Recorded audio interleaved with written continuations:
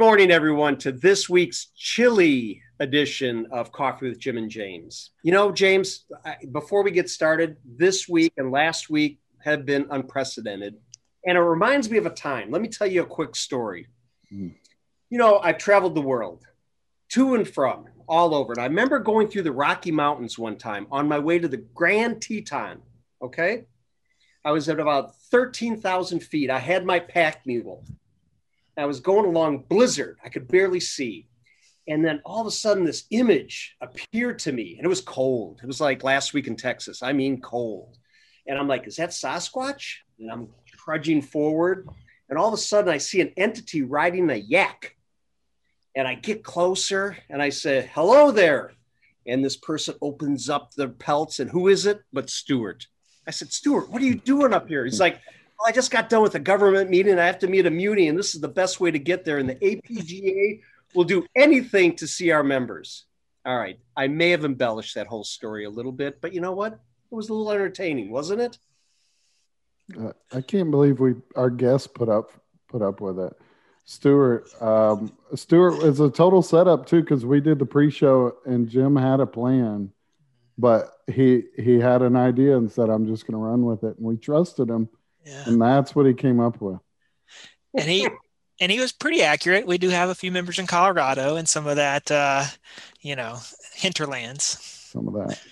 Well, Jim, you were speaking my language. I thought it was going to be me on the yak because this past week here in Texas has been something special. And by the time this airs, I can imagine how many more folks will be impacted by it. I know we put something out this week, but man, we see you, Texas, because we are you. You know, we're our headquarters is here. We have a lot of clients and folks in the industry that call Texas home, and Oklahoma, and everybody impacted here in the South. So it's been a very humbling week. You know, when you have to boil snow to flush a toilet, it makes you appreciate some of that infrastructure. And so, you know, what a fitting time to have Stuart join us today from the APGA. Stuart, good morning. And I always let the guests do their own intros because that's the most awkward thing we can do for a guest.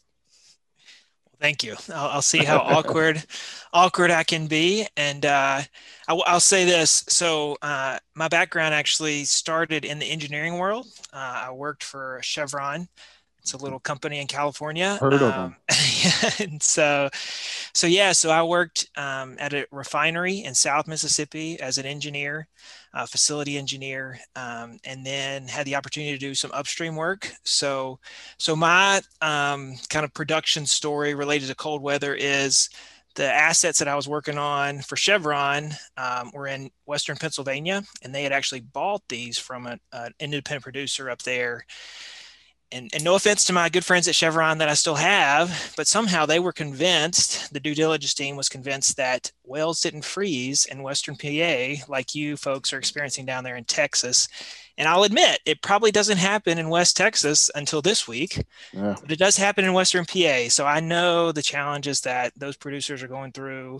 Definitely heart goes out to them. And heck, man, you can't even get on the road to get out there and get the gas flowing. So firsthand experience with well freeze ins and frozen dump lines and all that fun stuff on production sites. But man, Stuart, I'm from West Texas, and I can tell you my entire life growing up there, I've never seen anything like what we're seeing over this past week, and we're just simply not built for it. I've had some friends from up north that laughed and say, it's minus whatever. Look, we're built to be cool down here. We're hot, so we don't have a lot of those niceties. And man, it showed this week. But the good thing about Texas, we're gonna get to work. We talked about that a little bit in the pre-show. Is that's one thing we do well, and I know the South does really well. So we're excited to get started. But Stuart, VP of Government Relations at APGA, tell us about that a little bit, and a little bit about APGA, maybe for those that maybe don't even know they're a member, right? Yeah. No, well, that's good. Yeah. So from Chevron, I took a right turn or maybe a wrong turn into government affairs. And that's where I am now for APGA. So the American Public Gas Association, we like to say we represent all public utilities, but not all public gas utilities are our members. We have about 700 members in 38 states. There's about 1,000 total across the U.S. But yeah, our job is to represent them in the halls of Congress or within conversations with the regulators, both, PHMSA, Pipeline Hazardous Materials Safety Administration, who you folks and your listeners probably know a little bit more than maybe some of the folks at DOE, the folks at EPA, the alphabet soup of regulatory agencies. So I'm supposed to be in charge of that. We'll see how that goes. Sometimes, some days are better than others, but no doubt. I mean, this week has definitely been a challenge for a lot of our members, just recognizing that, we like to take pride in that we feel like natural gas has flowed to the homes. This just been the crazy supply chain and just the way things are connected just has made it hard on everybody that is a part of this natural gas process. So this has been a crazy week for me. And I'm not quite as bad as you down there, James, but I do have some white stuff on the ground. It is snowing here in DC where I'm located. So awesome. Well, I do have a little bit of sand flurries outside.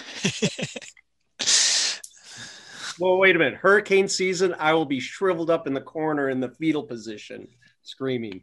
Let's stay on track with the government relations. Stuart, the topic of Section 5 has come up. I've seen it in the news and such like that. And I think that pertains a lot to what I call, or what James and I call the munis, the public gas systems. Can you elaborate a little bit on Section 5 for us, please? Yeah, no, and keep me from getting too wonky here. This is my world, and I recognize a lot of your listeners don't understand all these acronyms and terms. You guys are used to. We are big fans of passionate tangents. So you have the floor, sir. Yeah.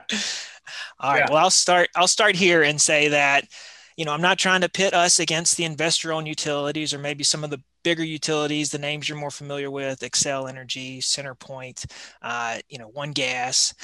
But we are unique in that our utility members are community owned. And so they are not for profits. So every dollar they make goes back to the community in some way. And obviously that's almost 99% through the utility.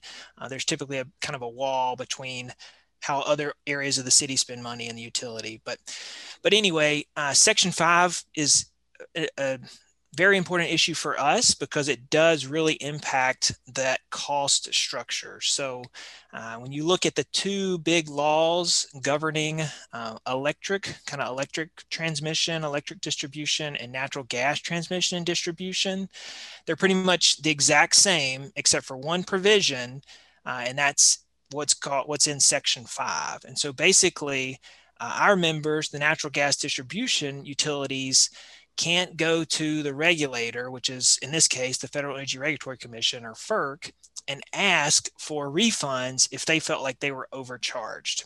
And so things happen, price of gas fluctuates, things like that. And so they want to have the ability to go to FERC and say, hey, we feel like the pipeline may have overcharged us in this situation.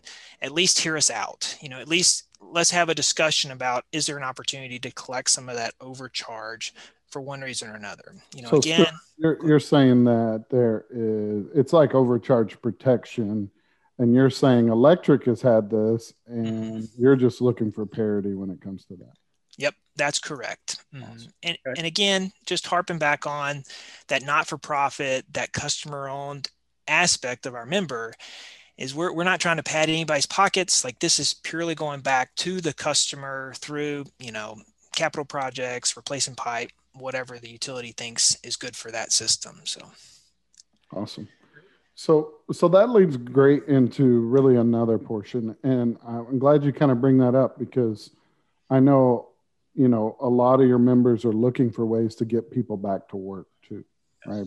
At the end of the day. And so, do you ever take off your government relations hat? Is that your permanent hat? All right, we'll just say wear that hat now. And let's talk about American infrastructure bonds. And can you explain that really to our audience and our industry? And, how is that going to affect our industry and the people involved in it? Yeah. So we're unique in that we have access, our members have access to public financing. And so, with that comes different bonds, different investment types. And so American infrastructure bonds are what we feel is a very timely way to put people back to work, because right now, and I was joking with you guys earlier that I'm going to forget, and I forgot again, but let me get it right. So right now, our municipalities can currently issue tax exempt bonds. These American infrastructure bonds are taxable bonds. And so that's all I can say about the differences. I'll let y'all figure that out from your CPA or your investment folks. But basically, it's valuable because it's another tool to use for capital projects. So if you want to put in new pipelines, new assets, here's another way you can get financing for that. And so to your point about putting people back to work, that this is it, right? Here's another opportunity for folks to get money for big projects. And it's, like obviously we're pushing it from the pipeline aspect, but these bonds can be used for broadband. They can be used for water infrastructure. And so we've got a lot of friends helping us out, push this through Congress, because it can be huge for public utilities, all aspects of it. We're all for putting people back to work, aren't we, Jimmy? Amen, brother. I tell you what, and that's a great opportunity if people understand and learn a little bit about that and Google it and do some research. And like you said, talk to the accounting folks as to which way we should go. What a better way to, one, make our infrastructure better, more reliable, continue on the safety aspect, and get people back to work. That to me is not even a trifecta, it's a quadfecta. And we know a guy that if you have questions about it, that we can point you to. He's right here. Yeah, absolutely. Absolutely. Stuart, let me get back to what James was talking about a little bit earlier before, and we've all been talking about, especially on the pre-show. We've had some unbelievable weather phenomenons lately, and a lot of chatter in the news about, we should be doing this or we should be doing that. And the topic of energy choice has definitely come up. And what's some of the thoughts that you have about that as far as energy choice and what that means to the APGA? Yep. Yeah, no, you will never find an APGA member that says we don't need all of the above. Obviously they deliver gas. That's their mission. That's their goal. They're passionate about that, but they recognize it's a big world, right? And as far as I can tell, this TV behind me, it doesn't run off natural gas, at least not directly, right? Not yet.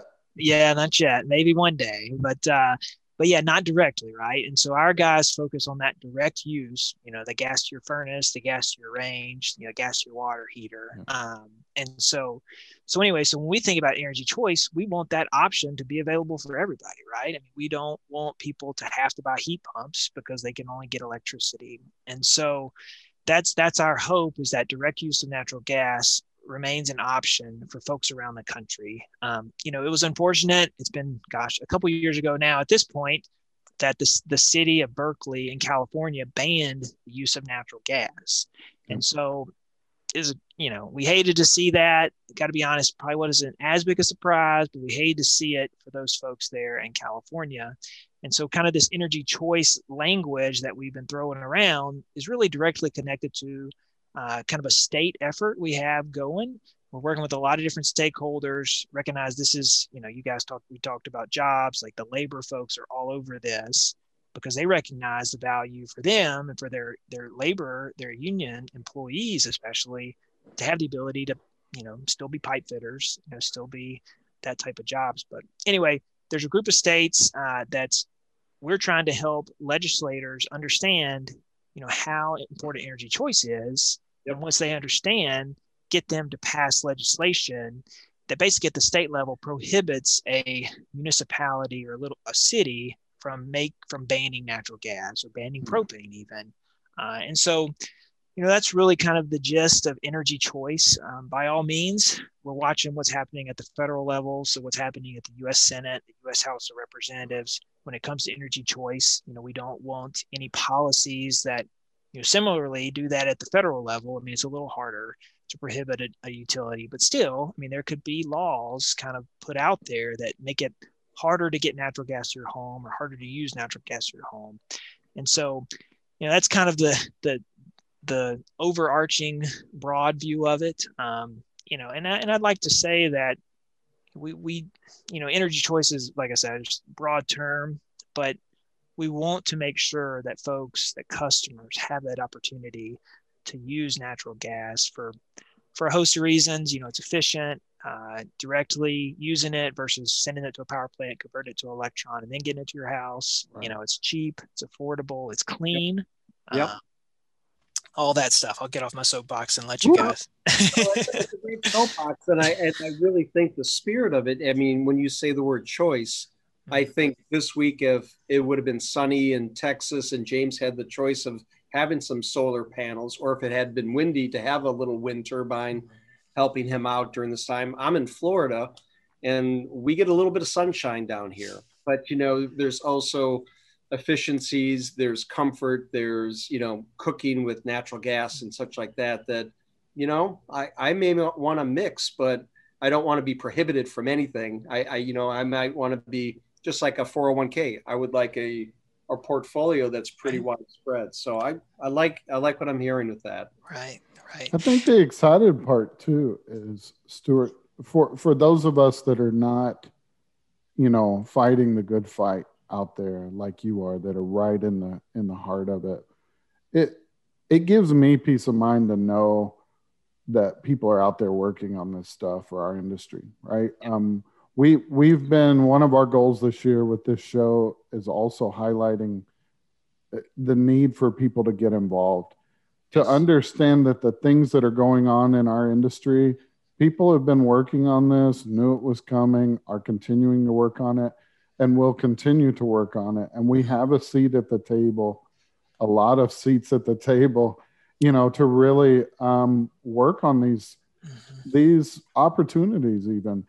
And a lot of people just, it's a black box behind a certain point, right? Behind the curtain, they don't know how it functions. And so seeing and knowing that we have Stuart in DC working for us, and people like Aaron, and we have committees and task force, and other associations working on making sure we have a future and a seat at the table, I think is refreshing. So thank you for that, Stuart. Did you have one more thing? I don't want to. Yeah, actually, if I could say two things. Sorry, I got you guys are triggering all these things, but I'll keep it to two. Do it. So one thing I always try to take the opportunity to do is talk about the clean aspect of natural gas, and just how we get kind of written off as, oh, you're a fossil fuel, you got to be dirty, right? There's huge environmental benefits of using natural gas, and actually, while our members don't do the big transmission delivering natural gas to power plants, I mean, that's the best example, right? You look at the natural gas generation and how that has been huge from an environmental standpoint, just decreasing emissions. I think one of the things I like to talk about with our members and our aspect of the supply chain is that we operate infrastructure. Like our expertise is not anything related to the molecule. It's the pipeline, it's the valves, it's the meters. And so, for these folks kind of pushing natural gas out of the equation, you're taking away that expertise. And so how many ever years from now, I don't know for sure. I mean, somebody smarter than me is going to figure this out, but those pipelines may not deliver, methane and CH4. They're going to deliver renewable natural gas, right? Biogas, gas from a landfill, or gas from an agriculture production that would have been emitted into the air and causes, global warming or climate change or whatever. And so that's the aspect that I really like to harp on, is like, you guys, like, natural gas now, but the future, hydrogen, renewable natural gas. And so, I think that's the element that's so important for folks to realize. The other thing I was going to mention too is, don't put me on a pedestal. Like, sure, I know the wonky details behind GR, which is government relations, but that's because, for some reason or another, I thought it was cool. now that I'm living it, I mean, I agree so much, but anyway, but your listeners, by all means, that guy turning the wrench out in West Texas that's listening to us right now, like, you can call your congressman just as easy as I can. And I'll be honest, like, he wants to hear from you a lot more than I do. So, I'll tell some resources here in a minute, but if you see a bill or you hear one of these American infrastructure bonds and it's your senator that's sponsoring it, there's nothing going to stop you from calling him and his office and saying, hey, I heard some wackadoo talk about this bond issue. If it's going to put people back to work, you better be voting for it, So that's my 2 cents for that right there. Stuart just called himself a wackadoo, I think, and it's so I feel like we bonded instantly. Stuart, it's on the internet there forever. It's hashtag wackadoo. So yeah, that's the teaser right there. So Stuart, we ask one question to wrap the show every time, and I don't know, maybe we'll change it one day, but today is not that day. So if you watched one before, you probably already know what's coming. But Stuart, do you love what you do? I do. Yes, very much so. And why? Okay. I can't get away with that. Yeah, I do, James. It's fine. Hey, so I'm an engineer, guys. Black and white. Yes. No. No. Yeah. So, I mean, long story short, or maybe long story long, I had the opportunity to run for kind of student body president or whatever when I was in college. It wasn't president. It was another kind of student government position. And actually lost that run campaign. But it gave me the opportunity, because I lost, to take a semester off and go to DC and intern for senator. I'm from Mississippi, so Senator Cochran, he's no longer with us, but I had the opportunity to interview or work with him as an intern. And man, it just flipped my world on its head to know, here I am, and I can make an impact, right? I can be involved in public policy, be involved in government relations.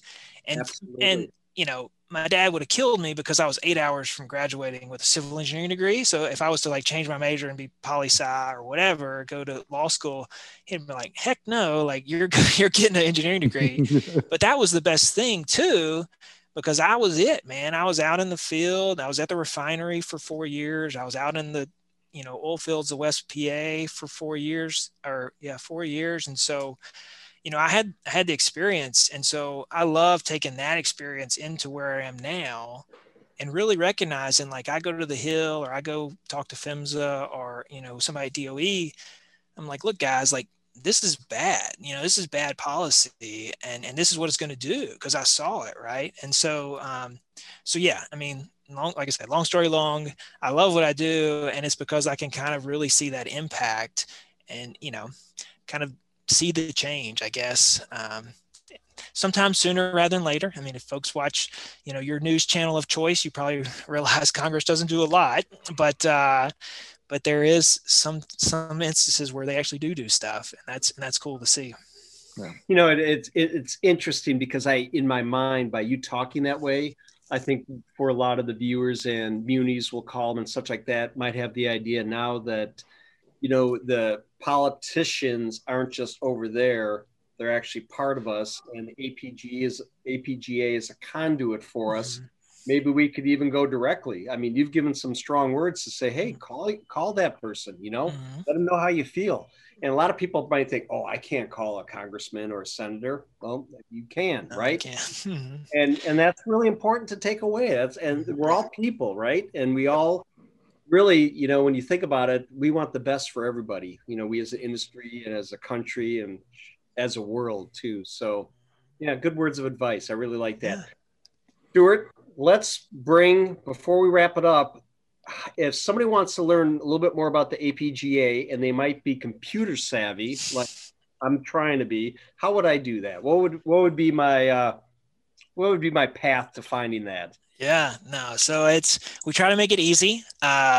So apga.org, O-R-G is our website. And I am more partial to the advocacy tab because that's where my world is. So that's where you can find all the information. If you do want a little bit more about Section 5, you do want a little bit more about the infrastructure bonds.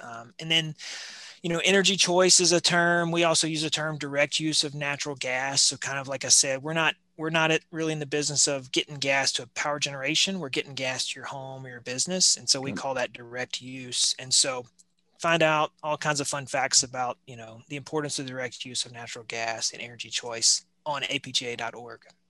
I like it. That's good. Yeah. On behalf of James and I, we thank you. It was absolutely great. And I will share that with the week going, Stuart was more than accommodating. We had to do a couple reschedules, and Stuart. I don't think anybody wanted to see me in the state I was yesterday or Wednesday. That's for sure. Tucked into boots. Tucked into boots, 3 days waiting. Yeah, so accommodating. We appreciate that, Stuart. Thank you so much. Absolutely. And I'm going to say this is probably the best APGA episode we have had, with the exception of Aaron. Aaron killed it. Tell Aaron we said hello, and all our friends at APGA. We've had, like I said, long membership there, lots of involvement, a lot of overlap. We've had initiatives that we've worked together on, and I'm sure we'll continue to. Yep, absolutely. And again, folks, thanks for joining us for this special edition of Coffee with Jim and James. Please reach out to the APGA, reach out to Stuart. You can also find him on LinkedIn as well. Make your voice known, ask questions, learn. That's a big thing. And the most important thing, always stay safe. Until the next episode of Coffee with Jim and James, we will see you next time. Take care. Bye-bye, everyone.